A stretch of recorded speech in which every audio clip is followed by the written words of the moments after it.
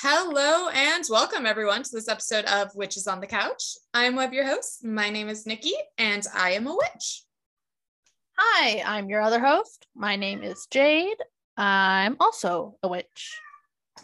So, for anyone new who came in because this is a new show, welcome. Hi, we're witches. For everyone who's been here before, hey.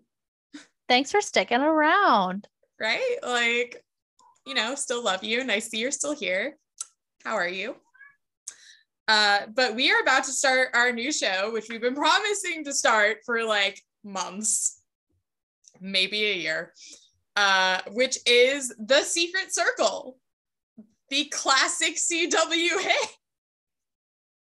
Which, honestly, one part of the reason why it got delayed a while, we couldn't find how to watch the damn thing.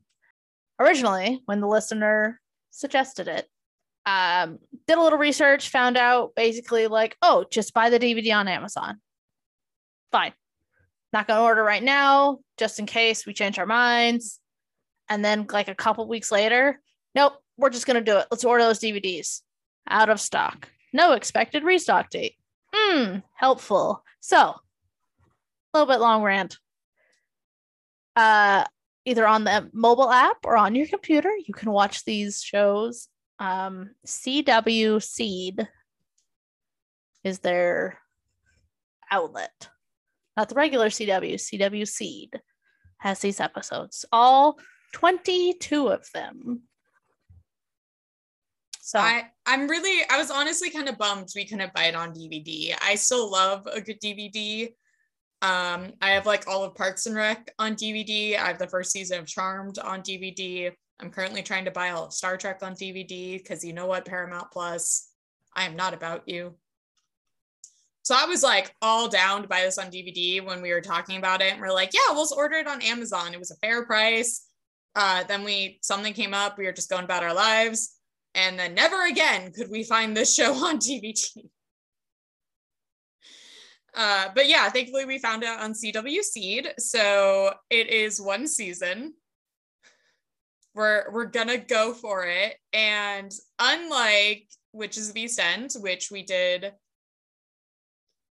a couple seasons ago for us in our lives, before we did second season of Motherland Fort Salem, if you want to go listen to that, it's a great time. I have never seen this show before.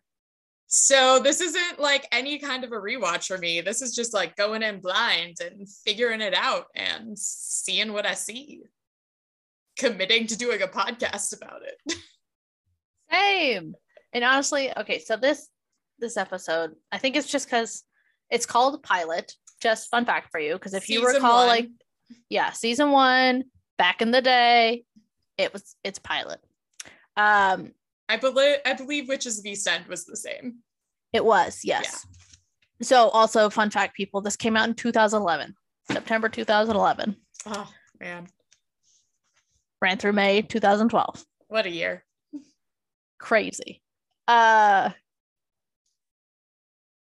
because it's a pilot, though, they cram it all in at the beginning, which is kind of a lot for writing notes, starting on the podcast. Not a fan of it, I'll say.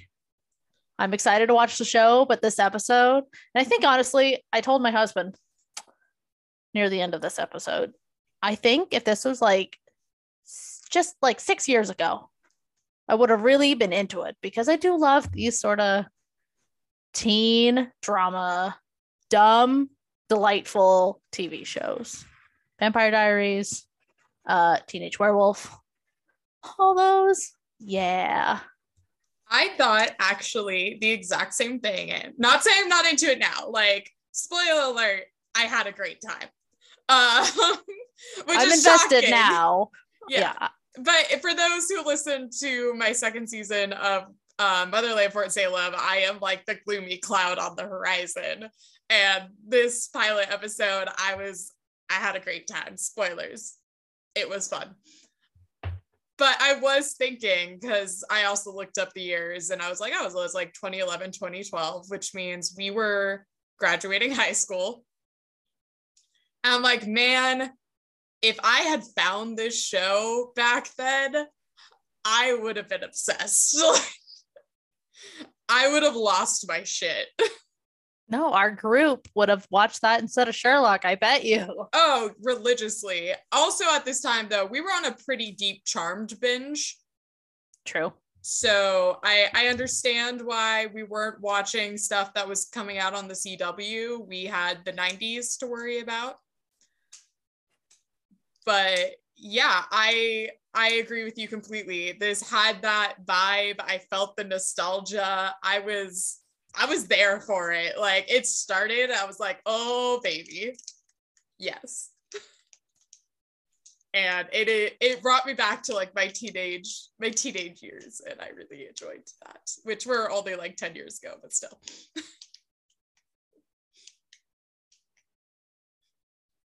Yeah, they followed me a little bit farther, but granted, so did mine.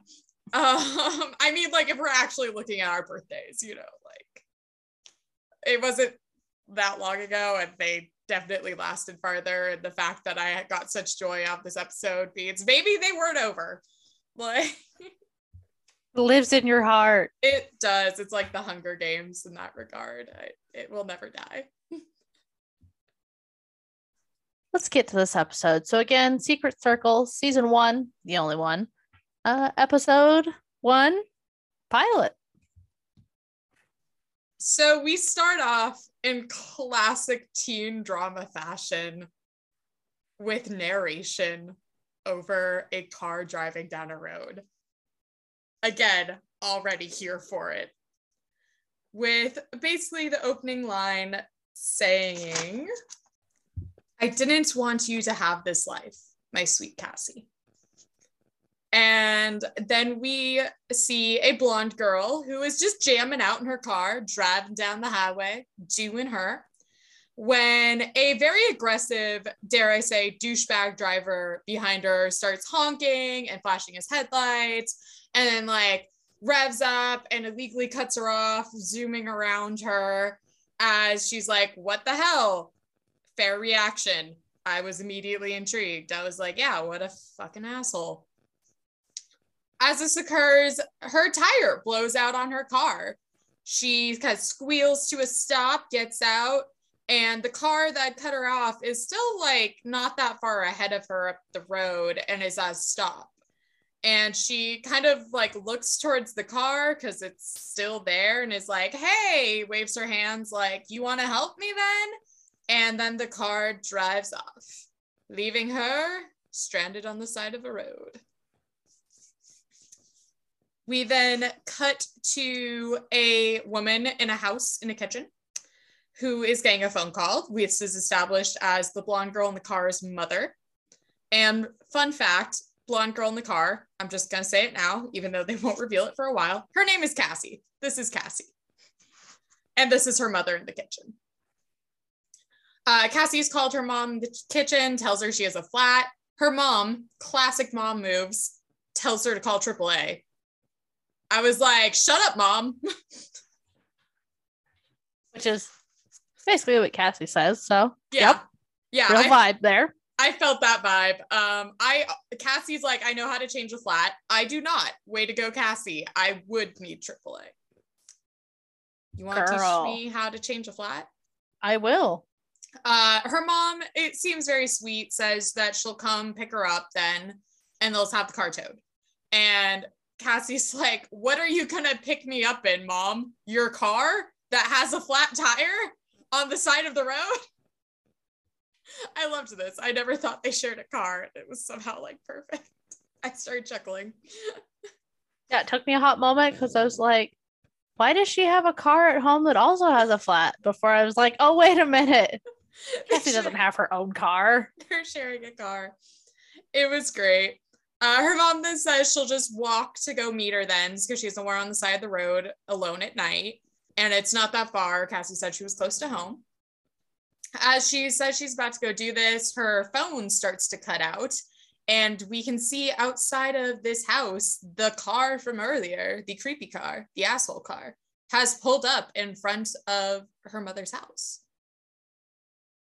Creepy guy, I just call him creepy guy at this point, walks out of the car and begins to spill like a plastic bottle of water on the road as he's walking closer to the house. And as this happens, all the sinks in the kitchen start to turn on and fill with water. I lost my shit. I think Motherland Fort Salem has ruined me. And I was like, practical everyday magic? No! And I was so excited. Yeah, it's crazy. There's actual magic. Like good ass magic in here. I had to kind of pause and just give that a good applaud. That's a good little effect they threw in there. I loved it. I dug it. As Cassie's mom runs to start turning off the water and the sinks, the man outside drops the water bottle and pulls out a small box of matches, which he begins to light outside one by one. As this happens, all the burners on the stove in the kitchen start to turn on like full extreme TV style blast. I was freaking out so hard at this point. This was good shit. Like, whatever for the water, but the fact that every single time he lights a match, the fire gets more intense and spreads. Oh my God. Like, I almost orgasmed. It was really great. And the mom starts trying to put out the fires, but it spreads and starts kind of enveloping the house with all the water from the sinks, everything around. She like slips and falls and starts to try to crawl out. And as she's kind of trying to run to escape, you watch as the man outside just like pulls out like 8 matches and strikes them simultaneously. And the house basically just blows up from the inside with a fireball, quickly killing this woman. This part did not make me orgasm. I just feel like I need to clarify. It was terrifying. It was very epic. I'm going to give them this. Like, again, it's been a while, I think, since we've seen good magic displayed. And this was still like, I was in. They got me. I'm not going to lie. This was great. We then cut to our opening intro, which is like 5 seconds. It's perfect. It's great. It's solid. It's just the Secret Circle title, like against a cloudy background in fun script. There's like a creepy child lullaby being sung over the top and some like silhouetted crows fly by. And that's it. It was beautiful. I loved it. Short and simple. Yeah, it gave me Witches of East End vibes. They were very similar in that way. We then get a fun text caption across the screen of 1 month later. So we're skipping ahead, everyone, where Cassie is kind of crying, looking at the Pacific Ocean while leaning on her car, the one that had the flat, and then drives into a town, which I did not write the town name down. Did you? Safe Harbor, Washington. I was about to say, I remember it was in Washington. I was like, she's in Washington. Done. She kind of drives through to a very cute house in a very cute little neighborhood. I dug it. And then a kind of slightly older woman comes running out to greet her. We are now introduced to Cassie's grandmother, who is taking custody of Cassie with her mother's death. They kind of go inside, and let me tell you, I kind of accidentally brought up earlier, this house has major Charmed vibes. It's all the stained glass everywhere. It's like the cute kind of Victorian with a stained glass feel, and I loved it. I wanted this house. I feel like at this point they knew their audience. They're like, hey, you know what people who like witches are probably into? Slightly Victorian stained glass houses. Always. And they're right. They are completely right. Good job. Cassie is moving into her mom's old bedroom that her grandmother says she'll kind of clean out some of the old stuff. And this is where we kind of get a bit of an exposition dump where apparently Cassie's mom left this town fairly quickly after Cassie was born, because shortly after Cassie was born, her dad died. And her mom didn't want to stay and didn't like to talk about it. So all she knows is that she used to live here and then she just didn't want to be here. kind of the end of that little exposition dump. Later that night, we cut to Cassie, who looks like she just got out of the shower or something. She's just walking around the room in her little bathrobe. And this part actually made me laugh. This was so like iconic of its time. So she's gonna go change, get a pajama top, and then she looks from her dresser and there's like a window directly behind her with curtains that are open. So she goes to close the curtains, and lo and behold, the house next door has a window that looks directly into her window, where there is just a casually shirtless man. Sexy man. Got the pecs, the abs, got that look. Mm-hmm. He was kind of posing like he was in an Abercrombie ad. Like, I just kind of burst out laughing. Like, I forgot that this was a thing. Me too. It still made me laugh so hard. I was kind of into it. I was like, yeah, girl, you do you. Like, kind of Taylor Swift vibes. Fearless album. Love it. But it was a throwback of its time. I was like, oh, right. Remember when this was like the cliche of like every CW show? It might still be. I don't watch CW much anymore. I feel like I do, but I can't remember at the moment. Pretty sure it is. It's classic. Glad to see it's stuck its landing. Cassie then kind of closes the curtains, a little flustered at this very sexy boy across the way that looked at her. She turns, grabs a pajama shirt, puts it on, turns back around, and the curtains are open. Ah! Oh no. The grandmother comes in, wishes her good night, and says that when her mom slept here, if she had trouble sleeping, she used to count the stars. This is kind of confusing to Cassie, but she wishes her good night, goes to bed, lays down, turns off the lights, and there's those little Star Geek decals all over the ceiling.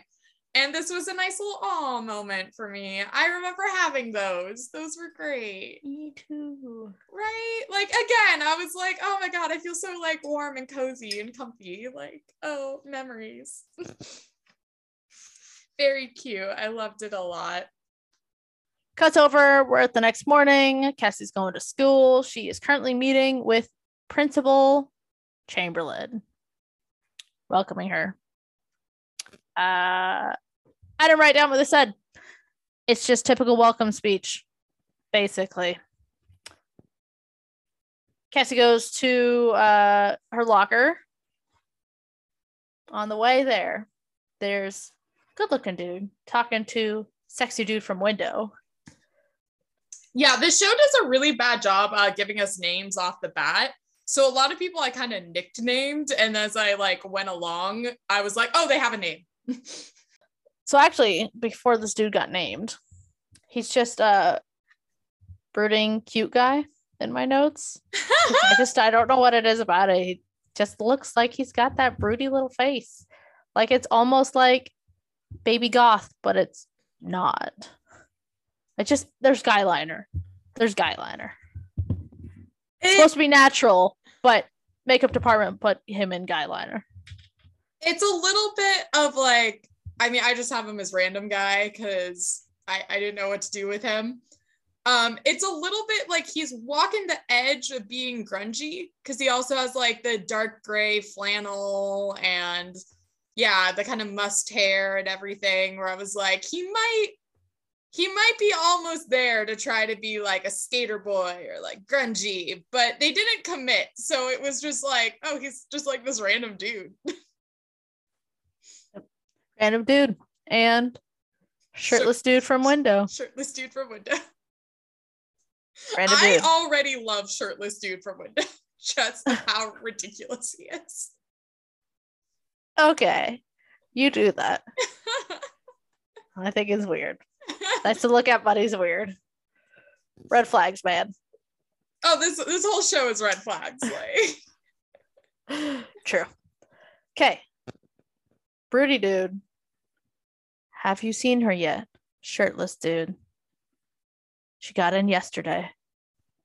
And she got in yesterday.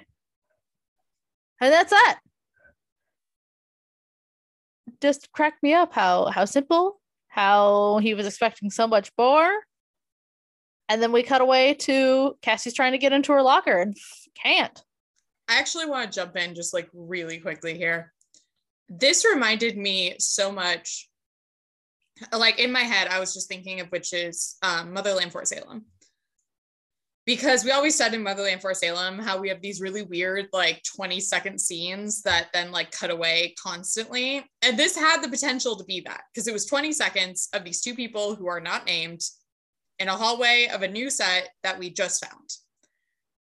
But I would say against Motherland Fort Salem, they did this correctly because the whole point of up to at least this point of the show, the whole vibe is that something is off in this town. And we're all supposed to feel that, including Cassie. So kind of like following her as this main, like out of the principal's office where these two random people we don't know are having this very cryptic conversation we don't understand, keeps us in this like loop before the harsh cut to like what Cassie actually does know. And I was like, this was good. This kept us like, what's going on here? Why is everything kind of off? Why are these guys being weird? Like, it was good. Motherland Fort Salem wanted to be this, and it wasn't. This is what happens when you have good old shows with the older formulas and new Netflix writing. I never thought I would give like a CW show like a round of applause about something like this. Like, good job, right? CW. Like, if we hadn't picked apart Motherland Fort Salem so much, I don't think I ever would have realized. Because I like it when shows switch it up, but it turns out I don't like it when they switch it up like that. Not that much, yeah. Anyway, I just had to throw that in there because we just came off Motherland Fort Salem, and I just like, I was sitting there like fuming on my bed as I was watching this, like, ah. Thank you. Cassie can't open the lock. Two girls walk up, say hi, don't introduce themselves. Basically, oh, you're new. You're hot. Gee, thanks. And then they walk away. No. The one girl who's just doing all the talking says,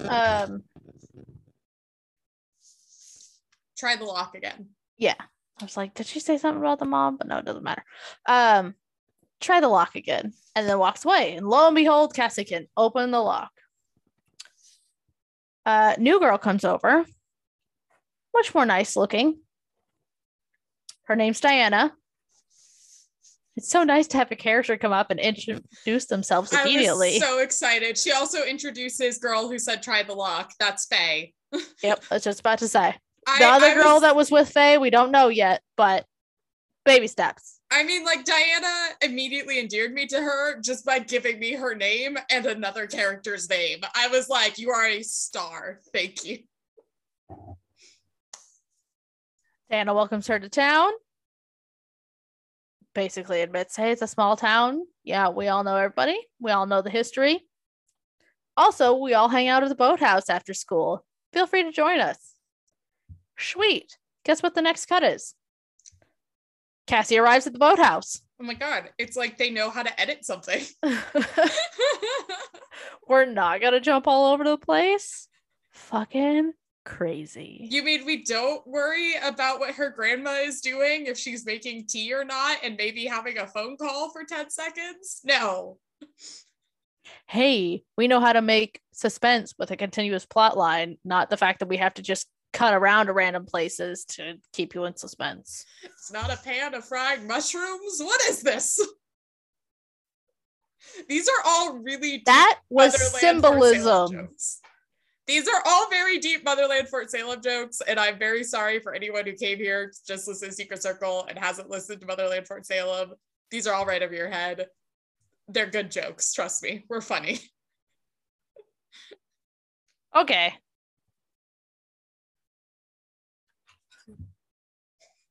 So at the boathouse, Cassie's looking for Diana.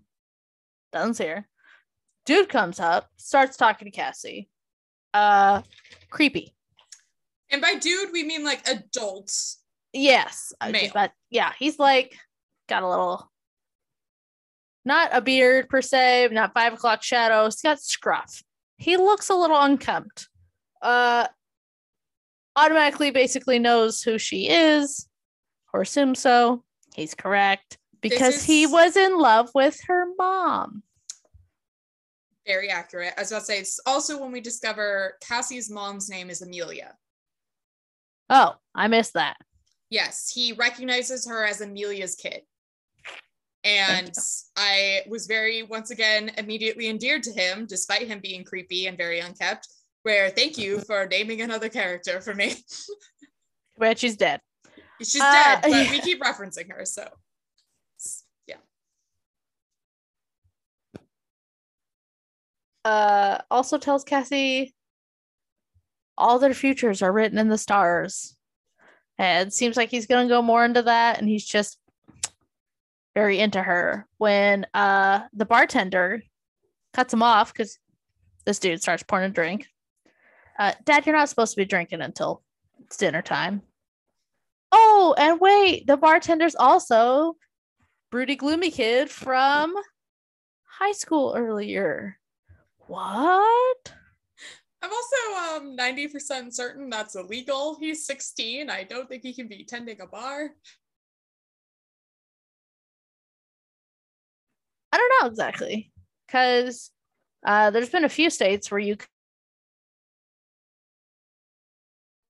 couldn't drink because you still had to be like certified, but also since it's a family business, those have looser rules too. But since it's a bar, I don't know.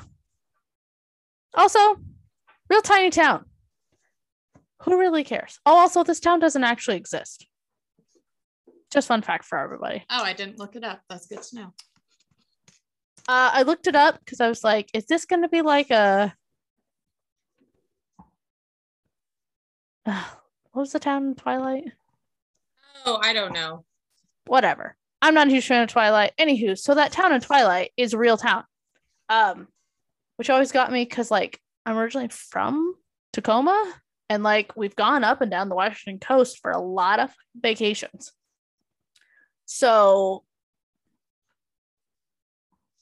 Forks, I think, is the one in Twilight. So when that town came up, I was like, this is a one-stop light town. No story should take place here. And then now, thanks to the books and movies, it's a thing. It's a tourist trap. Oh, I believe it. So I was looking it up to see if this was the same situation. And it's not there. I didn't know the Twilight Town was real, but I knew the Native American tribe was real, that she made the werewolves. Yeah. She was not actually creative about almost anything.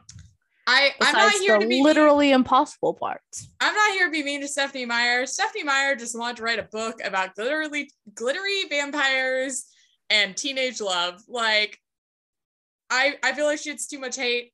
You know, she did it. As I said, this gave me warm, nostalgic vibes. I feel like Twilight kind of does the same for me, where I'm just like, oh my God, this is so stupid. I love it. Even though I'm not a big Twilight fan. Well, and I'm saying all this as a person who devoured all the books and did watch all the movies. There we go, then. Not necessarily the biggest fan, but I've been through it all. I only knew the Native American tribe was real because I think there was like some lawsuits or something going on about their territory during this time, and there was like a lot of money was donated to the tribe to help them through the publicity that Stephenie Meyer gave through her book. So it's like that's a big win. Yeah, there was this win, but then there was this huge like conflict of, it's like, did she like, you know, rip off a culture for her own benefit and profit, or like, did she bring awareness to a situation? It's a whole gray area situation. I really honestly do not feel comfortable judging in on, but that's the only reason I knew the tribe was real. Interesting. Thank you. Yeah, you're welcome. So yeah, tiny little town that doesn't actually exist. We're just going to excuse the fact that this teenager is a bartender. I only thought he couldn't bartend because I remember when I applied for a part-time job in high school and I was 17, the place I applied to be a waitress, they had a bar, and they said I could only wait the bar for hard alcohol if I was 18. Which is why I was like, I think it's illegal for him to be waiting a full bar, but that might be a California thing. So I was gonna say, yeah. I think it was the same in Iowa when I was there because I was looking into it. So it's over 18, but less than 21 at the time. But yeah, it was a while ago and I don't remember exactly. And also, oh well. Anyway, doesn't really matter. Just something that, again, brought me back to my teenage years where I was like, hey, remember when I applied for that job? Crazy. Funny. Remember my highest aspiration was to be a waitress? Crazy. Don't be slamming on waitresses like that. No, I mean, I wasn't saying it's not a good job. I was saying that was my highest aspiration at that point. I think there's higher aspirations out there for everyone. So now you're slamming everybody who wants to be a waitress. Yes, I am. Rude.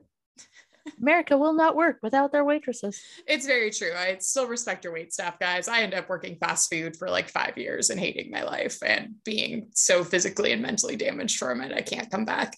But that's neither here nor there. I still don't understand how we can get away with the fact that we pay them like half of minimum wage because they're expected to get so many tips. That's a bunch of bullshit. But we're going to move on before we go down that huge rabbit hole for 20 minutes. Yeah, we already talked about Native tribes and lawsuits. I feel like we gotta get out of here. Bartender dude is Adam. Pretty sure his dad says it. Yes, we are now introduced to him fully. This is Adam. Yeah. So tells Cassie, I said anywhere, I'll bring you a menu in a moment. She sits. Faye and the other girl from this morning also just help themselves and sit with her. The other girl is now named as Melissa. We know nothing about Melissa. She is from pilot, an ignored character. And she did Black Sails several years later. Just a fun fact for you. Oh, I mean, my only fun fact is Faye, the actress who plays Faye, was in H2O, the Australian version, which I did devour for a while growing up. She is an Australian actress. It is very obvious in the show that she is not hiding her Australian accent well. And she just speaks a little funny, where like her words feel very heavy when she says her lines. And then later in her acting career, she will be in The Originals, the spinoff of the Vampire Diaries that you brought up at the beginning of this episode. OMG. And Full circle, man. Fucking loved her in The Originals. I actually love this actress. I've obviously watched a lot of her shows. I was endeared. I'm happy she is here. Winning team. Funny how Secret Circle comes full circle. Did you get it? Did you get it? I can't hold it together myself. No, please keep making the social circle moment in the air. That'll make this joke land. Just keep drawing a circle. Oh, I need to drink more. This episode is delightful, if you cannot tell. Editing is going to be delightful. Oh, it's so nice to have fun with the show again. We've been so sad.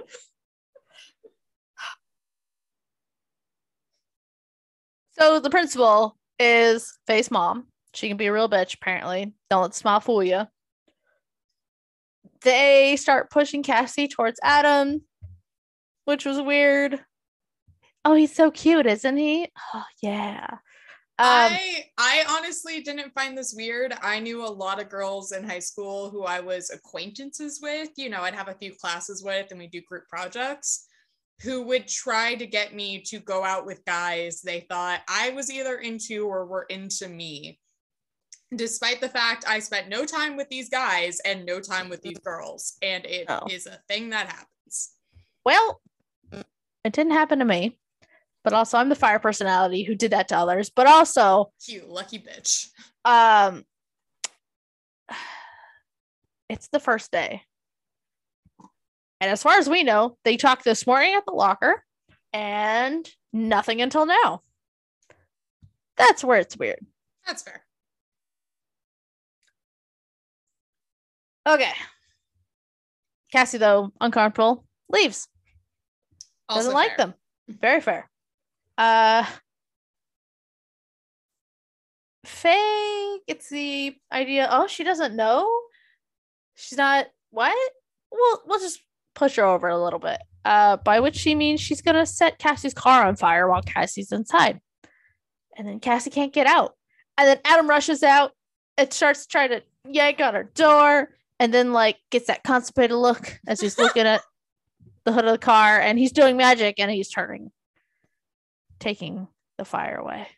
And as all of this is happening, Faye's in the windows, like saying, like, come on, come on. Yeah, like obviously waiting for Cassie to do something, and then she doesn't. And thankfully, Adam gets there in time. Yeah.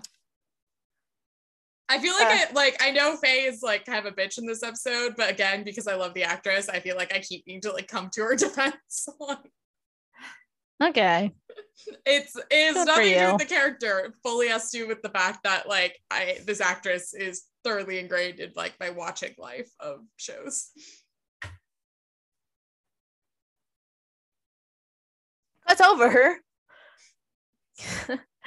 over to Cassie and Adam sitting on the back of his truck, Bronco, vehicle, Hatchback?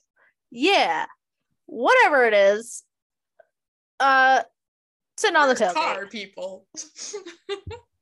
Like, and it's an older vehicle. I can tell it's old. I don't really know shit. Yep. I thought it was sort of Bronco-ish when it's seen later, but like in this scene, I have no idea what it is.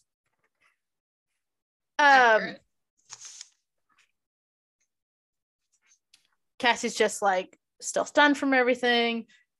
Diana comes up. They have a little chit chat. It's inconsequential. Basically, though, bottom line, tells Adam to take Cassie home. They tell Cassie that Diana and Adam are a couple. So, like, chill, girl. You don't have to worry about Adam all up on you, like those girls implied. Adam takes Cassie home, and they talk outside her grandma's house. Cassie's still confused by the fire. Confused that the locks wouldn't open. She couldn't get out. Just, it's not adding up. She doesn't know why. Adam thinks it's just the confusion. Tries to just placate her. Shut up, get out of my car in the nicest way possible. Because he seems to know, like, more happened. But not going to tell her that. Can't tell her that. This is also, I feel like I need to know this because I was like, wow, that's intense. We discover after he kind of tries to rationalize her and they kind of let the subject drop and instead just kind of chat for a minute. He apologizes for his dad. He kind of says that his dad has these flights of fancies that get worse when he drinks, yada, yada. But also, Diana and Adam have been dating each other for 3 years. They have been dating since they were 13. That is ridiculous. So when you say it like that, it sounds like it. But let me put this in perspective. At 13, I was starting high school. You were in high school. Yeah. I definitely had a boyfriend then.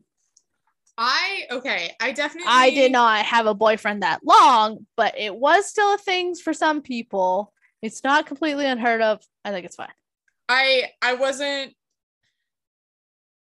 trying to say this like it was weird that they were dating young or anything. I think it's strange that they've been dating since they're 13 and they're still together. Because I knew a lot of 13-year-olds that were dating people. None of these people are people they were dating at 16. There's a few that I knew. But anywho, wow. Also, yeah, actually, there's only one that I know that they got married and they're still together. We didn't go to school with them. Met her in college. But, anywho. Yeah, I just thought it was impressive. Also, I was like, the fact that it's a small town and there's limited resources, I feel like that brings our chances up exponentially. Just saying. I will say that makes a fair point though, and like you said, when we were freshmen in high school you were dating at 13 and I didn't date in high school. Lots of reasons, but don't worry about it. But also by that point I had basically been in school with the same like 50 guys since kindergarten. you know, like you hang out with someone that long,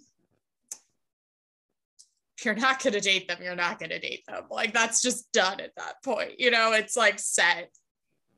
It's See, over. you're making my argument, because then if you are going to date them, you're going to date them forever. No, that's fair. But I think we because came full circle. trot in the air. But I feel like because I was on the opposite side of the spectrum, that just like really hit me as like, whoa. I just felt like we had to take note of it for those reasons. Being crazy. Sorry, I cut out like an entire chunk of that conversation they had because I guess I wasn't paying enough attention. You didn't care enough about Adam's life. Nope. That's fair. We then cut to Diana, who has arrived at Faye's house and is greeted by the principal. And she's like, hey, can I talk to Faye? And Faye kind of comes out. And this is another part where I kind of had to laugh because I feel like we all just got to take this moment and realize what this show is. We are not being subtle with our stereotypes in the slightest. We got Cassie, our every girl who is kind of sad, who most people would overlook, but man, is she pretty. And just your every girl kind of likes books person. Then we have Faye, who is our self-proclaimed mean girl, who's going to wear a lot of mini skirts and a lot of strapless shirts and kind of saunter through all these scenes. And then we have Diana, who is our preppy good girl, who's going to wear a lot of collared shirts and sweater vests. And I feel like we need to acknowledge that happened, and that's how the CW writes people. And then we have Melissa, who is also our only person of color character, who we know absolutely nothing about. Who then later goes on to be in Black Sails. Happy to hear it, because she's also the only person of color in this entire episode. And the lack of diversity is something I feel like we should note, but I'm not going to harp on, as this was 2011. We did not expect much from the CW. That's where we were at. Also, it just came to my notice. I believe I missaw the town name. Oh. Swear to good golly gosh, I saw Safe Harbor, but looking something up, it's Chance Harbor. Sure. Still doesn't exist, but good to know. Just a little clerical error there. No, good to know, because I didn't write it down at all. I just knew we were in Washington. Anyway, so we have Diana, who's shown up to see Faye. The obvious "you're of one person and I'm of another" is depicted as they start talking on the deck of this house. And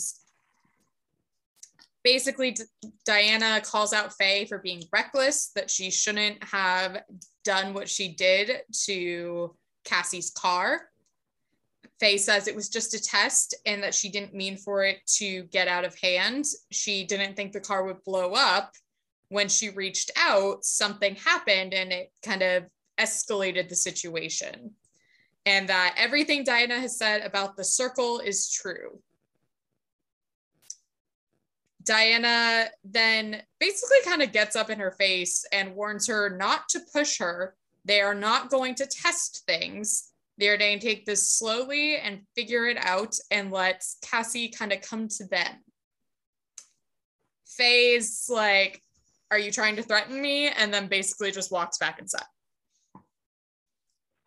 Faye is so stuck up in this scene. I could not believe it.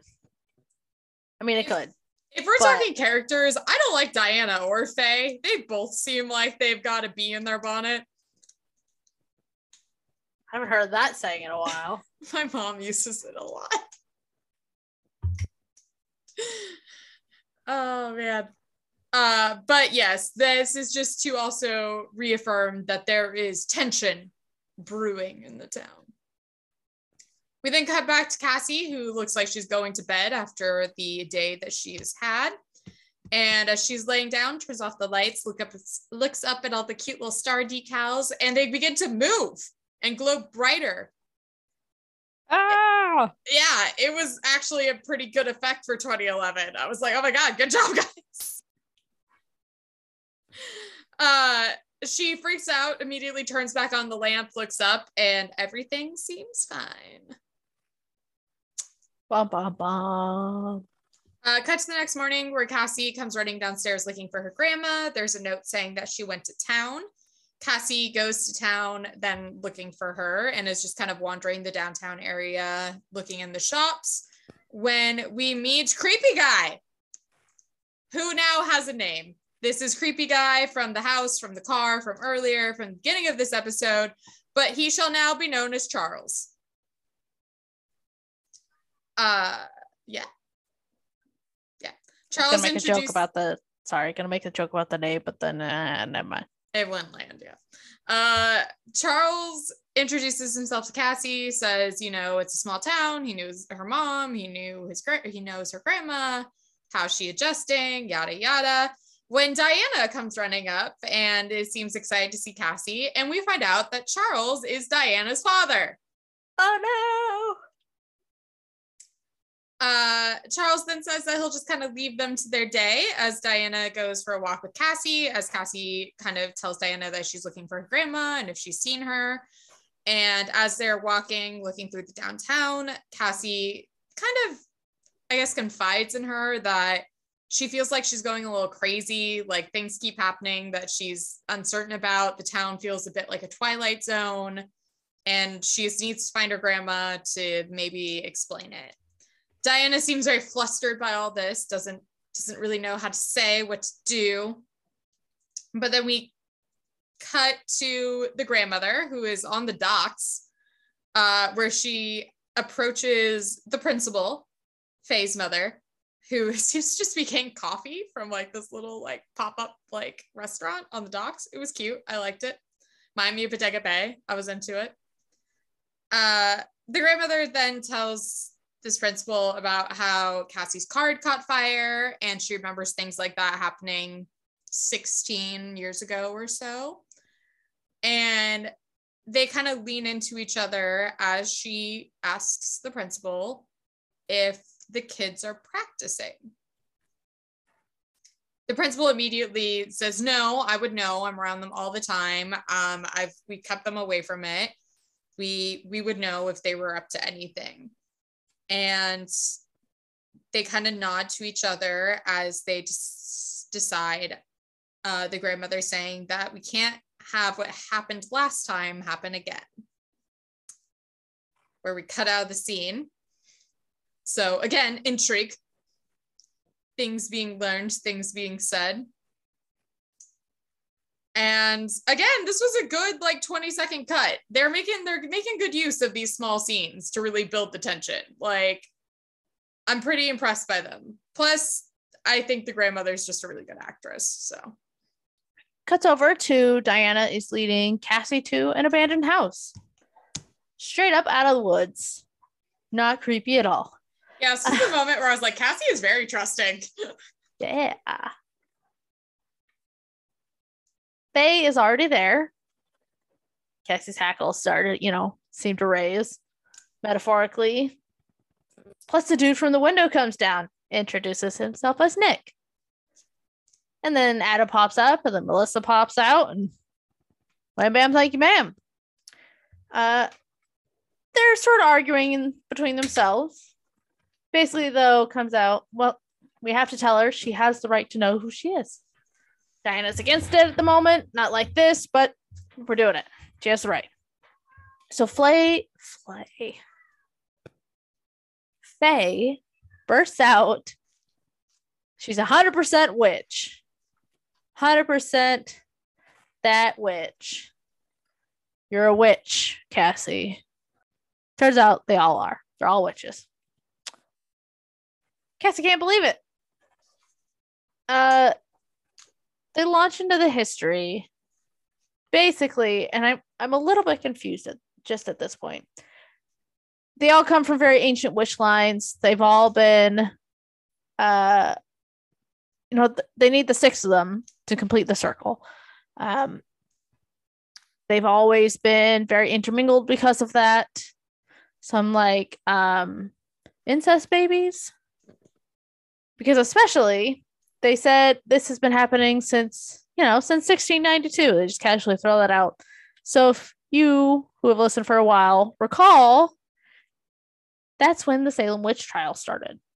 So were they in Massachusetts for that? Because it sounds like they've been in Washington as witches since 1692, which is not how that would work.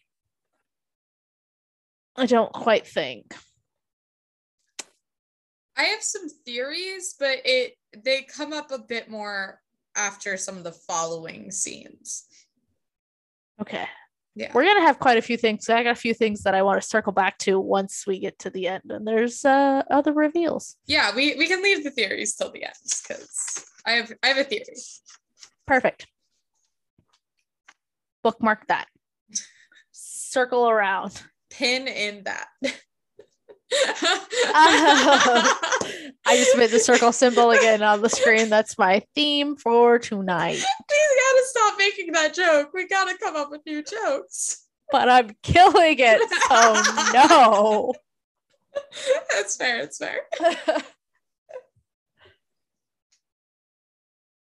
So because they're full circle now that Cassie's come back to town, they have they could just do basic spells before, and now they can do real magic. But they have to do a binding spell so they can basically stabilize all their powers. Well, big surprise. Cassie's just learning about it. She thinks they're crazy. She doesn't want any part of it. Valid. Oh, also fun thing we discover is each of their family lines has kept an ancestral magic book that they want Cassie to try to find hers that maybe her mother had left. Diana is the only one of the group who has found hers, which is why she's kind of taken on this leadership role of the group. Yeah, that's sort of an important detail. I'm sorry, I left that out. Thank you. You're welcome. Cassie doesn't want any part to do with this, but they all warn her, you can't really leave. You don't tell your grandmother because we're not supposed to be doing magic. Parents can't find out about this. Yeah. Tell no one. Cassie runs away. Adam follows. Tells her basically something went wrong with the last generation because of the accidents. Magic got abolished, which is why she can't tell her grandma. She can't tell anyone. Turns out they've all lost a parent. So Cassie is now the only one that has lost both of her parents. But everyone in the circle has lost at least one parent. Which I found very interesting. But it is. Yeah. Adam shows Cassie how to do some small magic. So he has her focus on a leaf, which has some water on it. Feel the energies. Repeat a drop of water as light as air. Doesn't work. Puts her hand on his hand on her hand. Little tingly sensation as their magics mingle. It was very sexual for such a scene. I was like, the CW, my goodness. Not surprised at all, but yes. And then they repeat the chant. And then she opens her eyes and there's a single drop of water just in between their faces at eye level. Just came off the leaf, floating midair. And then they look around and they're surrounded by water droplets just floating in the air. Again, got either of them. Good effect. Yeah. I was impressed. Beautiful scene. Yeah. It was gorgeous. I mean, anytime you film anything that's supposed to be in Washington, and I bet you anything this was filmed in Canada, you have that beautiful green backdrop, which just makes for very striking full landscape scenes. So very true. Adam is wrapped up in the moment and tries to kiss Cassie. He goes for it. He goes for it. Yep. Which breaks the spell. Cassie's freaked out, runs away. I would say on Cassie, rightfully so. Yeah. Like, I was valid. legitimately shocked he went for it. Like, it started happening, and like Cassie's kind of a neutral party, and he's initiating. He is going for it. And I was like, Adam, no. Like, Adam, you have a girlfriend for 3 years. yeah, like, you met this girl yesterday. Adam, no. Like, I was expecting more of a slow burn, I guess, for them. And no, they just went for it. Pilot episode, this is what's happening. Because it's the pilot. We gotta just throw everything at the wall and hope it sticks. Someone please pick us up. Yeah. Diana is upset with Adam that he did magic with Cass. The group is just arguing over next steps, how they could have got better, just a little chaos. Quick scene, not super important. Cuts away. All you really need to know is everyone's going to go looking for Cassie, because with her on the loose and their magic multiplied tenfold, it's kind of dangerous. And also they want to make sure she doesn't tell her grandma. But Faye is like, fuck you all, I'm going to go do me, and wanders off on her own. That was the only like big takeaway. And then Faye starts some shit by basically calling out Adam for doing such an intimate act with Cassie, and it's supposed to be played off like Faye's a bitch for being like calling out Adam for like doing so much magic with Cassie, but like Faye's right. She's on the right track. She wasn't there. He tried to kiss her. Like,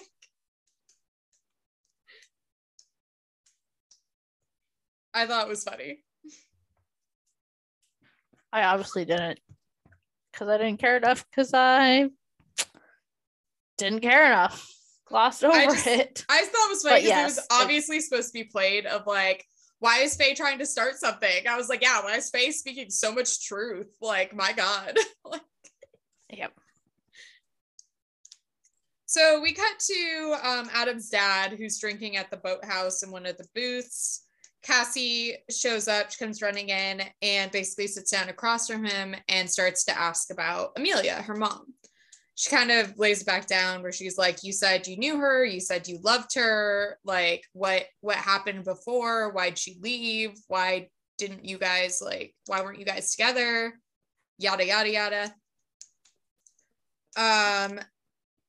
To which Adam's dad reiterates that they're written in the stars, and says not to mess with fate, bad things will happen. She looks kind of puzzled and asks what he means, and he then starts to say, your father was a bad man, and is immediately cut off by Charlie, Diana's father, who comes in and is just like, hey, what you talking about? Yeah. Saves the day. Adam comes in behind him and asks like if they could talk, like if she could just like not keep running from them, and Cassie runs away. We then cut to Faye, who is walking down the docks, and every like sailboat she passes on the pier that has lights on, like the lights go out every time she walks past it, as Faye is just living her best life right now, and I like low-key respect it. As she gets to the edge of the dock, she kind of stands and looks at the ocean and out to the sky, and is just like, sky, come to me. And lightning begins to strike on the horizon as thunder and storm clouds start to roll in. Again, I also kind of me. Like, she asks the sky to give her a sign, and then the lightning and thunder start. I want to be angry at her because like how reckless, but dude, I would do the same. I mean, yeah, I understand when you get the new power, it's like, I'm gonna call a storm. Yeah, right? I understand the temptation. You just want to.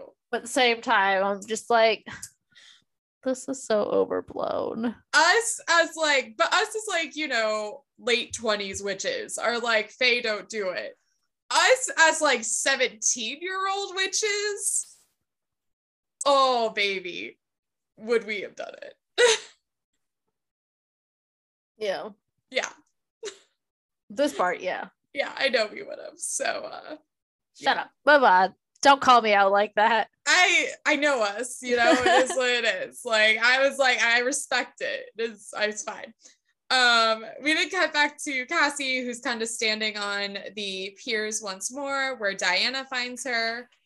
Diana tries to kind of reiterate what Adam said, where she explains that something went wrong last generation, and that's why their parents have been hiding magic from them and basically won't let them practice. So they need to like hide the circle from her parents. Cassie kind of turns back to her and says that her mom didn't want this life for her, which Diana nods to before Cassie, starting to cry. It was actually pretty sad. Kind of just starts saying, why didn't she tell me? That's kind of a big part of her life. Why did she share that with me? Yeah, that's rough. And like, we had one scene with Cassie's mom, like before she died, but there is this vibe going out throughout this entire episode that like Cassie and her mom were very close. Like extremely close. I would say like Gilmore Girls level. So this is obviously just crushing to Cassie, and it's portrayed very well, and I was impressed.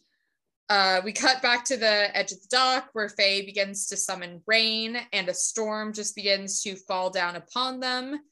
As the storm comes rolling in, Diana notices it, leaves Cassie, and goes running up to Faye at the edge of the docks and tells her to stop the storm, stop doing this. She doesn't know what she's doing. And then the storm just kind of blows her over because it's getting really intense, and there's like wind and lightning striking everywhere. And she falls down. Faye comes running up to her, helps her stand back up, says she'll stop the storm, but she can't because she's Faye and she's reckless and she doesn't know how. So the storm begins to spin out of control around them. And then lo and behold, here comes Cassie, just walking down the docks as a Cassie does.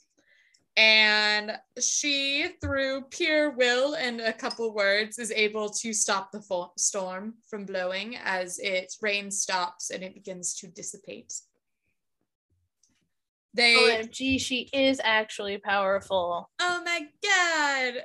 This is like a classic again CW moment where it's like, all right, CW, let's okay.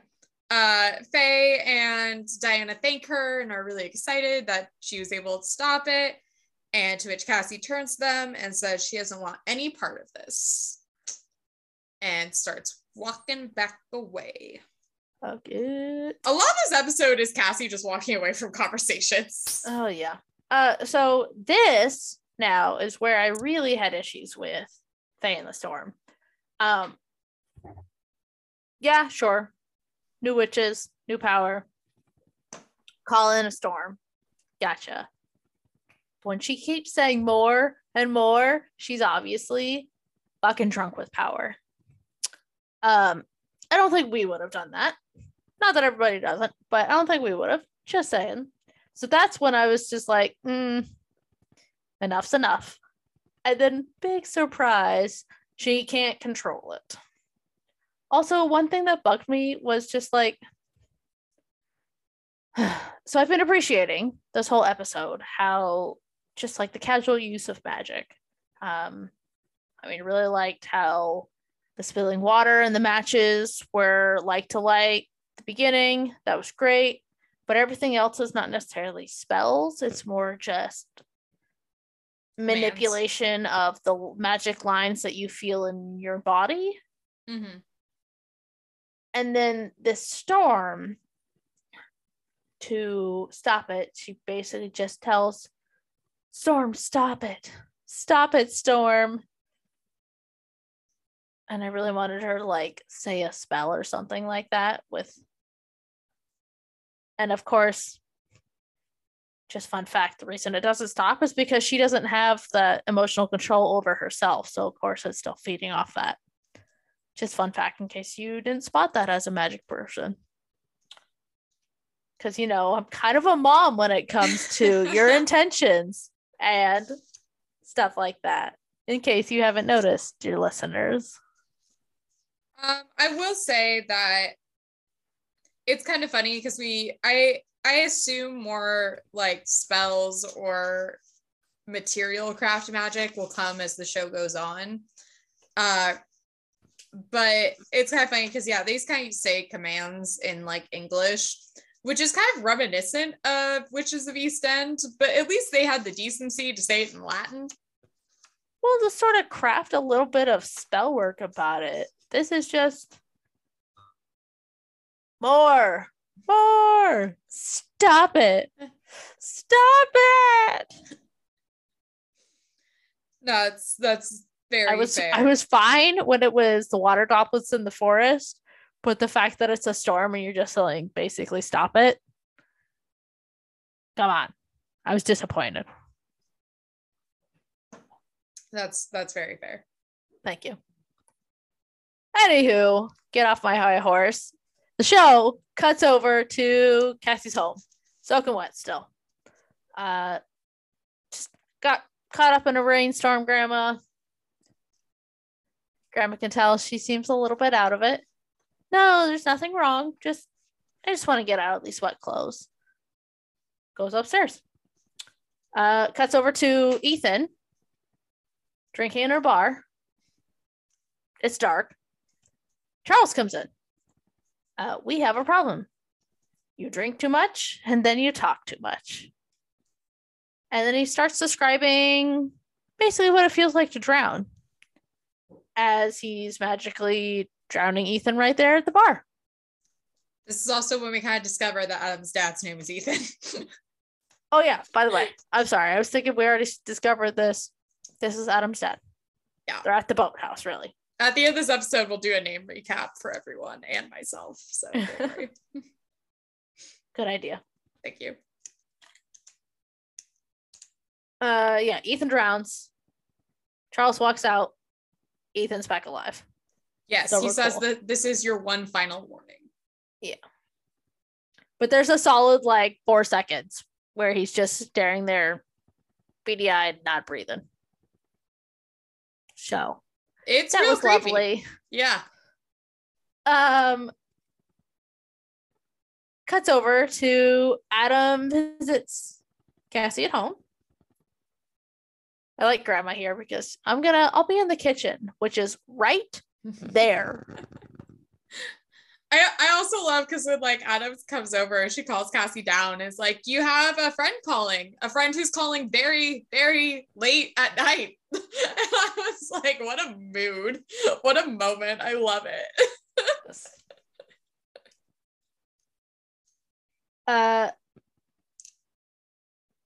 Diana told Adam about the storm.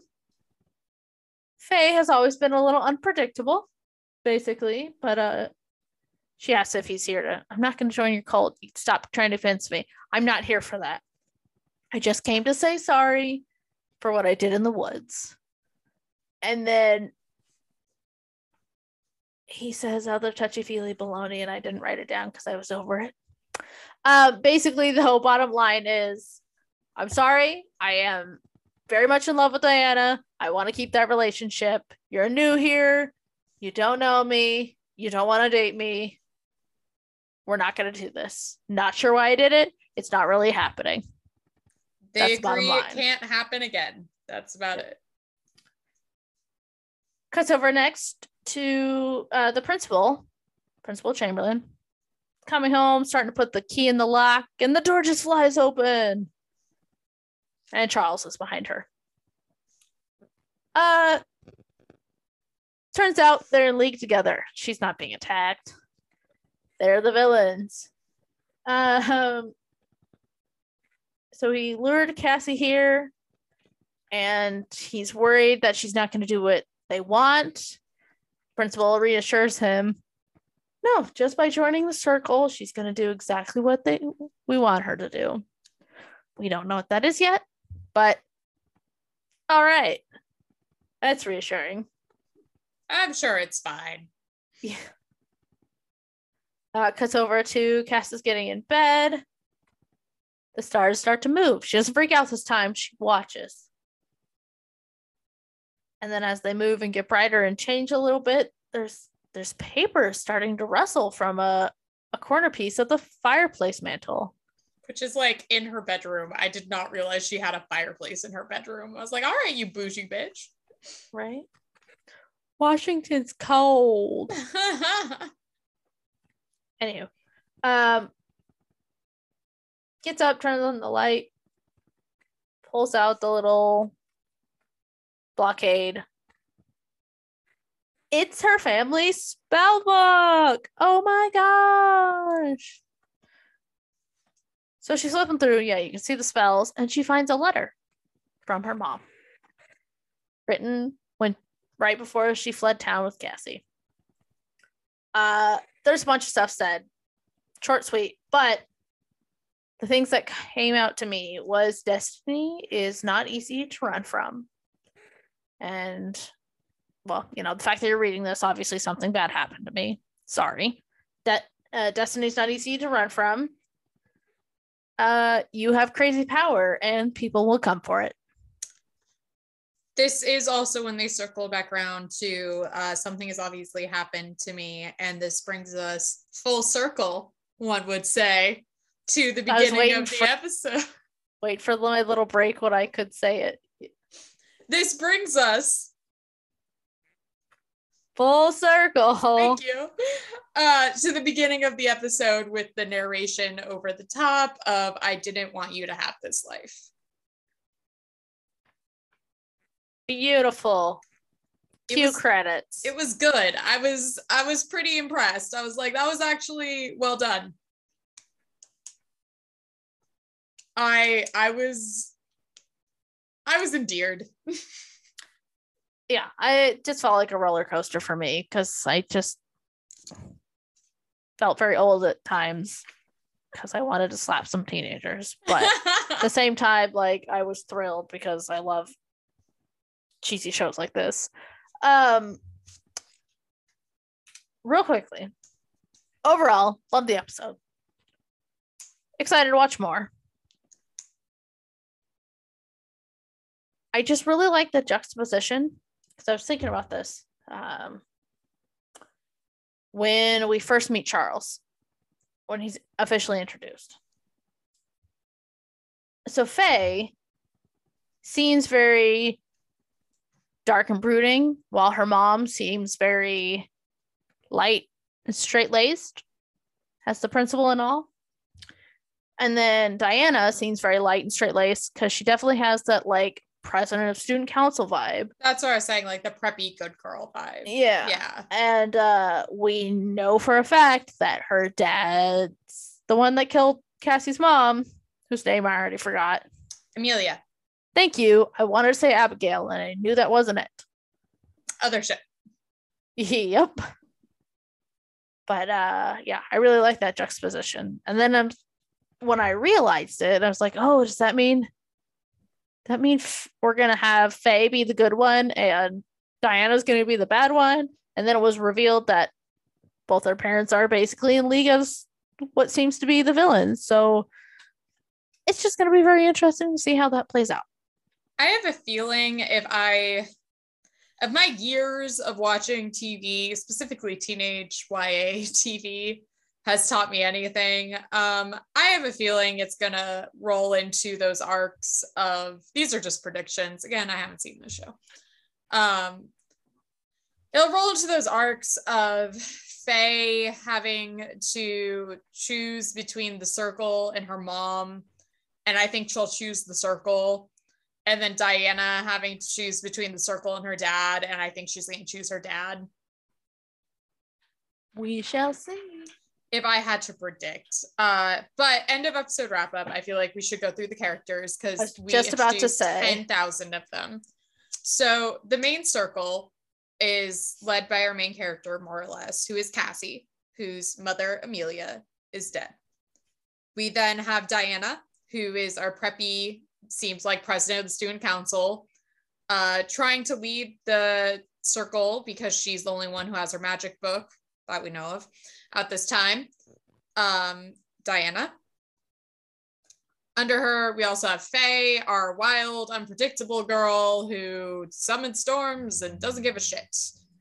Her seemingly best friend of the circle, Melissa, who we know nothing about, but she's around. And then we get into our guys. We only have two. We have Adam, who seems very excited to cheat on his girlfriend, Diana, with Cassie. And Nick, who is the shirtless guy who said about 2 lines this entire episode. I really thought going into this, he was going to be like love interest number 1. And I was so wrong. He is just eye candy for the ratings. Yeah, Nick has done literally nothing at this point. We haven't even met one of his parents, which is why I will now name our parents. As I said earlier, we have Cassie's mom, who is now deceased, Amelia. Ethan, who is Adam's father, who was apparently in love with Amelia once upon a time. Charles, who is Diana's father, who killed Amelia and threatened to kill Ethan. And then Principal Chamberlain, who is Faye's mother, who is in cahoots with Charles in this whole killing spree. We also have a grandmother who I do not believe has a name at this point. And Jane. Jane is her name? Jane. I did not know that. A grandmother of Cassie named Jane. I believe that's all our named characters. And we get the impression, I got the impression, Grandma Jane is the one who made sure they abolish magic, because she seems to be, with calling out the principal. Yes. Not only is it because it happened to her granddaughter, but I'm the last remaining head honcho for my generation. You guys fucked up. I broke you up. Let's keep it that way. Definitely. Also, this will bring me into my thoughts on your incest, maybe. Oh, yes. So when they said this goes back to 1692, I assume that they mean the families have moved all around, because I'm assuming just from their looks that they are not Native Americans and we're not hanging out in Washington all along. So they're probably European or African or Asian continent based. Yeah, the fact that they put in 1692, obviously they have to be just referring to the Salem witch trials. I assume they were part of that and escaped. But it's a fun wink wink. Yeah, I had seen something also questioning oh, so they were in Washington before, and I was like, no, that's stupid. And then I was thinking, wait, is that what they're actually implying? So I think probably they've moved to Washington but probably stopped some places in between. If you used to look at United States history, there was a lot going on. They could have gone anywhere. But when you were like, is this incest? This is my other thought, which I might just try to think my way out of incest, because incest is disgusting. I'm assuming that these children are all children of the 6 main families, but there's other witch families out there of lesser power, and similar to noble families and nobility class, where it would be all these 6 are descendants of emperor families, but they were probably marrying outside of those family lines to people who were just duchesses and counts and shit like that. Mostly so we can not have incest, but also because I'm assuming it was advantageous for other witch families to marry into these lines. Yes, that sounds quite logical. I don't feel like that's what's implied by the episode, just because when Ethan is griping about Cassie's dad, he's the bad guy because he stole Amelia from him. But basically, he implies, I don't know if he directly says it, but that he and Amelia, Ethan and Amelia, were destined by the stars to be together. And then the dad came in and screwed that up. But also he says in the next breath that Adam and Cassie are destined by the stars to be together. So I was like, oh, is he implying that sounds like he and Amelia were supposed to get together and then Adam and Cassie were still supposed to be together. I think it's one of those oh, you meet death in one city, so you run away, and then you find death finds you in the next city, because that's where those old fables. I think that's what it's supposed to be. It's just Ethan wished it was one way, and it was that it actually all played out how it was supposed to.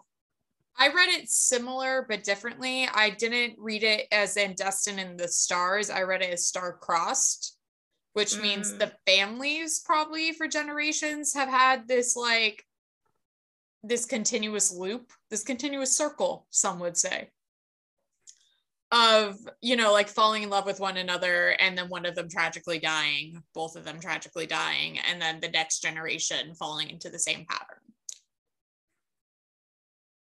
That makes sense. Because also then I was trying to think, so obviously the parents that all died were the ones like really in the circle.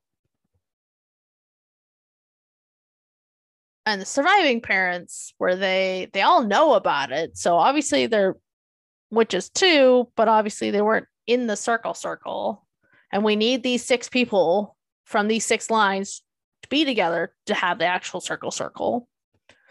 So I do think that's probably where it supports we have the emperor marrying duchies theory, but it's just, they weren't very clear. They seem to be trying to imply a whole lot, and I wasn't here for it. It's the beginning of a series, you know, we have 21 more episodes to figure this out. Like, I'm not gonna drag them over the coals yet. I have hope. I had a good time. It gave me some major nostalgia, teenage angst, YA fiction, good time vibes that I was digging. I liked the magic that we saw at the beginning. Once again, the murder of Amelia was fucking epic. And yeah, I had a good time. Yeah, me too, overall. However, I'll move on to our deep dive. Deep dive. Because I'm so excited. We're deep diving fire magic because lo and behold, it's a big thing they do in this season. In this episode, I mean, they actually do magic throughout the TV show. No. Are you sure it's not mushrooms because someone was really, really sad? Ugh. Yeah, so anywho, so I've talked a lot about fire magic, just sort of in tangent with other things on our deep dives. But I don't believe we've straight up just deep dive fire magic. We're going to do that now because lo and behold, your girl prefers fire magic. What? You, the Aries? Never. Shut up. So fire magic primarily is used for like cleansings, aka purifyings. That might be easier for you to think on it. It's big part of energy for spells. I feel like honestly, especially in my own spell work, I don't just strictly do fire stuff. Fire is used to give the energy to the rest of the spell. And then unfortunately, I hate to say it, but there's a lot of practical uses. It's sex magic. New listeners, old listeners, you've heard this. So one of my big issues with Motherland Fort Salem was the use of sex magic as a magical battery, like, which it is. Everywhere. It really is in real life. But I think that's the cheapest road to go, and I hate it. Hate it. There's no real effort. You're being a shitty witch if you're using sex magic as your energy. Just put in a little goddamn effort magically. It's not that hard. Sex magic's a good, like, energy from the sex magic is it's a happy byproduct of just having sex. Consensual, enjoyable sex. And I'm gonna stop ranting now before I go on for a long time. You're more interested in this, just go listen to season 1 of Motherland Fort Salem. We rant about it a lot. Yeah. Especially episode 3 and 4, I believe, is when I really started into it, because that's when it comes up. Uh, Fire Magic. Again, I like to use it mostly as like the energy portion of a lot of my spells. It's really easy to incorporate because just light a candle. Sit by your fireplace.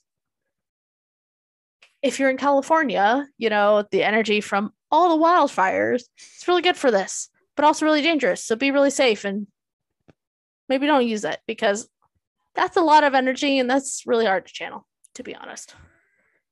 But it's out there. I am of the opinion, I like that if you're using fire magic, light a candle, red especially.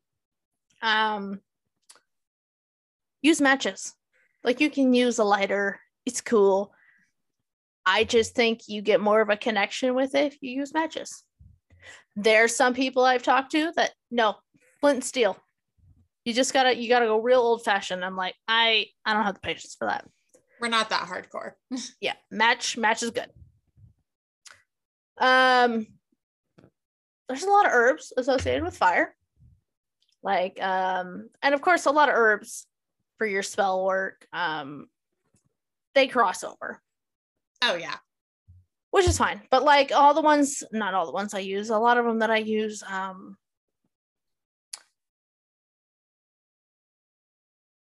barks actually of trees tend to be under the fire realm because they typically, they protect from fire. They also, of course, cross over with earth a lot because they protect from fire. Basil's a big one.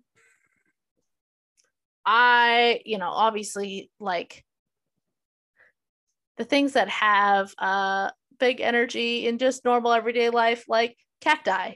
You're always going to know when a cactus is near. Chili peppers. I use red chili pepper a lot. Yeah, that one's a real good one because especially pizza places don't always hand them out anymore, but just those little packets you get from just buying a to-go pizza. My boom. God, I have an entire drawer full. What are you talking about? I never need to buy red chili flakes again. Oh, same. But I haven't gotten any from pizza places in like a while. Oh, I did like last week. Old flakes that because they used to give them out by the handful, and you only need like one for a pizza. Yeah, Round Table still does, at least in California. Let me tell you, if you're like, okay, I really never want to buy red chili flakes again in my life, but I love pizza, Round Table. Like my local and Domino's have not given me any. Those not that I'm salty about it. It's fine. Just saying. Fun fact for you all. No, I think we're a little salty about it. One that actually a lot of people don't think of, but has come up in my spell work. Coffee beans is a fire herb, technically. I was going to say coffee too. Yeah. So, I've straight up used coffee grounds. Technically, it's a little better if you use like the whole bean, but I like to have a lot of aromatherapy stuff tied into everything I do. So I use coffee grounds.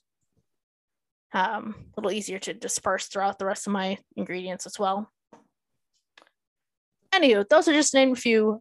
There's tons. You could literally Google it, and like I've got a good section of my spell book listing out herbs. It's like I just switched to a really small one, so now it's like 50 billion pages. It's just herbs. But in my old one, it's like 5x7, and it's still like 4 pages. And I did not include a lot of stuff, so it's out there. I don't typically use a lot of crystals for anything, but if that floats your boat, jasper is a good one to use for fire signs.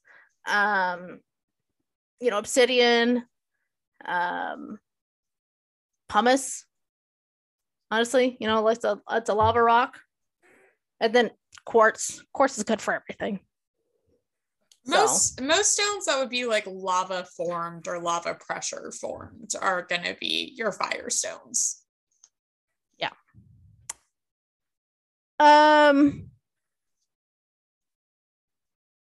Yeah, I mean, I can get into some spells, but other just basic things, fire element that if you want to just work on, um, it aligns with south on the compass. Typically, it's the summer is the height of it. Typically, like definitely in our circle way back when, and I think it is a little bit more universal with fire signs. It's more of like a knife dagger athame sort of attraction. Yep. So, yeah. You are very much correct there. That is common. Good. Glad it's not just me. Yeah, I mean, like, if you want to think of animals, I don't know how y'all focus on your magic. There's a lot of different ways to do it. If you want to think animals, again, like scorpion and bees and things that get a little prickly sometimes, is that are cute but get a little prickly sometimes. That's your fire people.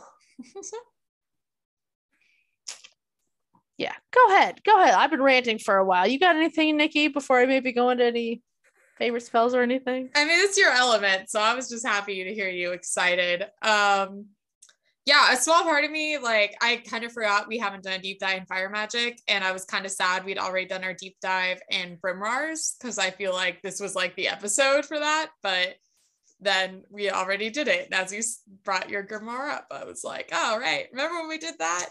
Lovely time. Yeah, I also really like fire magic. As an air girl, I feel like that's like my kind of sister element, I guess, as weird as that sounds. Like they're kind of linked to one another. A fire can't burn without air. So those are my peeps. The only things I could really think of that we didn't really talk about before is zodiac signs, if you're interested in that stuff, Greek zodiac specific. The three who are in zodiac symbology are Aries, Sagittarius, and Leo. Fun fact, most of my best friends are those signs. So that says a lot about me as a person. Other magic that is associated with it, other than lust and banishing and cleansing, all that is actually offensive magic, which brings us back to what you were saying about like athames. I feel like are very big in fire magic. That's common. Like the ability to have like an offensive material in your spellcraft is very big in fire magic. And in some Wiccan practices or pagan practices, it's said that you should always have fire on your altar. That's like without question. So you should always have, even if it's not lit, a candle presented on your altar. If you are someone who likes to keep an altar, that's just something to keep in mind. Obviously, colors associated with fire magic, red, go for the reds. It is also shockingly one of the easiest color candles to find in this whole goddamn world. It's when you're a freaking air user like me, and it's like, go get a yellow candle, that the world comes for you and laughs. Other things that I kind of found interesting about fire magic is where I kind of brought this up with air magic, how air is kind of associated with the mind and creativity and blood. Fire is more associated with like lust, passion, and the heart in that way. It's the primal instinct magic, I suppose, the best way I could describe it. It's like that base burning passion energy that should sustain you, which is why you bring it up a lot for energy work, as you were saying. That's usually what I use it for when you're like, oh, no one uses coffee. I use coffee because I need the energy in my magic, because most of my magic is air based and that's not very energetic. So I try to give it an oomph, give it a boost with red pepper flakes, coffee, cloves are the other big ones I use. I can't tell you how many fucking cloves I go through in my life. And this is also a fun fact for people. If you're going to use cloves in magic, if you want to use whole cloves, make sure you have a solid mortar and pestle, because those things are a bitch. Yeah, they're rough. I fucking hate cloves. I love using cloves. I use cloves for everything. They're really easy. They're really good for, I mean, adding into spells. But I just I hate them in everyday life. So I refuse to use them in my magic. Oh no, I use them so much. I love them. Oh. The only other things I could add to it is when you were bringing up animals is surprise, surprise, surprise. Other animals associated with fire magic are lions and rams and horses, aka Leo, Sagittariuses, and Aries. Yeah, that. Yeah. And finally, planets, if you're into space or astronomy magic, that would be associated with the zodiac signs, are basically Saturn, the sun, and Mars. So if you're trying to do magic and you're more based on astrological astronomy time, and you want to have a planet in a certain position, usually you're going to want Mars in a certain house or be at a certain position around the sun. Hence, summer is fire magic season. And sometimes Saturn is the other thing you want in your house. I think it's Saturn. Am I crazy?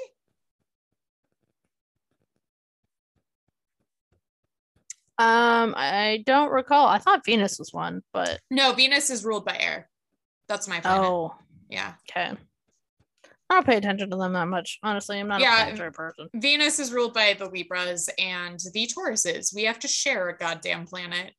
I don't know why they were let's have the air symbols and the earth symbols, the most stubborn Taurus sign, the fucking bull, and the diplomats share a planet. I'm shocked Venus still exists. For funsies. Someone really hated Libras and Tauruses. I don't know who, but I blame ancient Greece. Okay. Anywho. I'm really glad to hear though that you use coffee beans, because when I've said that before, I always get crickets. But I just feel it's one of the more natural ingredients for just I need something for a little energy boost. Even if you're not thinking in terms of elements, like you and I usually do. People drink coffee energy. Let's use coffee. I've used coffee grounds. I don't usually have whole coffee beans in the house because I don't have a coffee bean grinder in the house. So that's just not an option. And I've also used black tea. Because I've had just Lipton black tea bags in the house. So literally I've just cut them open and spilled them out. And they also work great. Yep. Yeah. Obviously, I feel I incorporate fire in everything I do because it's my jam. But in particular, there's so many spells for if you're trying to conceive, do a fire spell. Trying to spice up your love life, do a fire spell. Trying to get a person to like you, do a fire spell. Not always so much of a fan of those. Because it relates back to conceiving. Happy to do that. It's more of I don't like I like so and so. I'm gonna do the spell for them to like me too, because I feel that's a conflict of free will, which also falls in line with don't do a money spell because that money has to come from somewhere, and so you're by putting in your account. You're taking away from someone else who potentially needs it too. So you just careful with wording, basically. So as we discussed before, money spell, do a spell for more work. So you get more money through a paycheck, those sorts of things. Instead of doing a fire spell to get someone to like you, you can do a fire spell for balancing out your aura and confidence booster, more those factors. They also work obviously really well in banishments. Let's see. Again, purifying works really well for illusions because you have to have usually a little bit more energy, a little more passion to maintain illusions. So it's also illusion magic is, magic that is to change and morph something, and that's usually what fire is attributed to. It's like the changing of one substance to another. So usually through like burning it, but like that also creates diamonds. So like that's the theory behind it. So I've seen it associated a lot with change magic, or like to attract like change or break addictions and stuff like that. Yep, exactly. And usual cautionary tale, fire creates but fire destroys, so it is definitely a double-edged sword and can get away from you very quickly. I never do fire by itself. I am a fire sign. I associate very heavily with the fire element. I don't do flame by itself. At the very least, do some earth with it to ground yourself. I always like to call in all the elements, honestly, because I just like the full balance, spirit included. But if you're going to do a fire spell, bare minimum, I do think you should have, the fire, the earth, and the spirit. Water's good to have too, help a little extra balance. And at that point, if you're going to do all those, might as well just throw in air. But tomato. You do you, boo. Thanks. Throw me in. Throw me in, Mom. I'm ready. Okay. I could obviously go on for a very long time about this, but those are the main things I want to cover. Thank you for coming to my TED Talk. Fire magic. Thank you for our TED Talk. Yeah, well, I don't think I had much more than that. As we have said on multiple podcasts, you are the resident fire girl. For those who are new, she's the resident fire girl. I'm the resident air girl. Together, we don't swim. No. Something to live by. I literally keep moving to houses on lakes too for some reason. I realize on the coast. that do not swim. We're not swimmers. Real quickly, actually, one thing that a lot of people don't connect in their minds, we said in the planet, the sun. So you want to balance out, refill your flame stores internally, go sit in the sun. Enjoy the warmth of it. Put your spell work in a beam of sunlight. Put a jar of water in the beam of sun. How we do moon water, new moon purification, etc. You can do the same thing with the sun. Helps with the fire. Oh, that actually does also remind me to another plant. Sunflowers are excellent for firework. And if you don't have a full sunflower seeds. Go buy them at your local Trader Joe's. Not sponsored. Anywho. So we are Witches on the Couch. Nikki, what are you drinking tonight? So tonight I've just been sipping on a rosé. It's actually quite sweet. Oh. Which is fine. I actually don't really mind sweet wines, like especially we're recording kind of late at night, so I'm like dessert. So it's fine. It's just your basic kind of sweet rosé wine. I've been enjoying it. Nothing too special. Unlike Motherland Fort Salem, I didn't feel like I needed to like crack into the whiskey to get through this goddamn episode. I just enjoyed it and had a nice time, and then was like, I'll just have a lovely glass of wine and talk about what a good time I had with my friends. And it was great. That being said, Jade, what have you been drinking this week?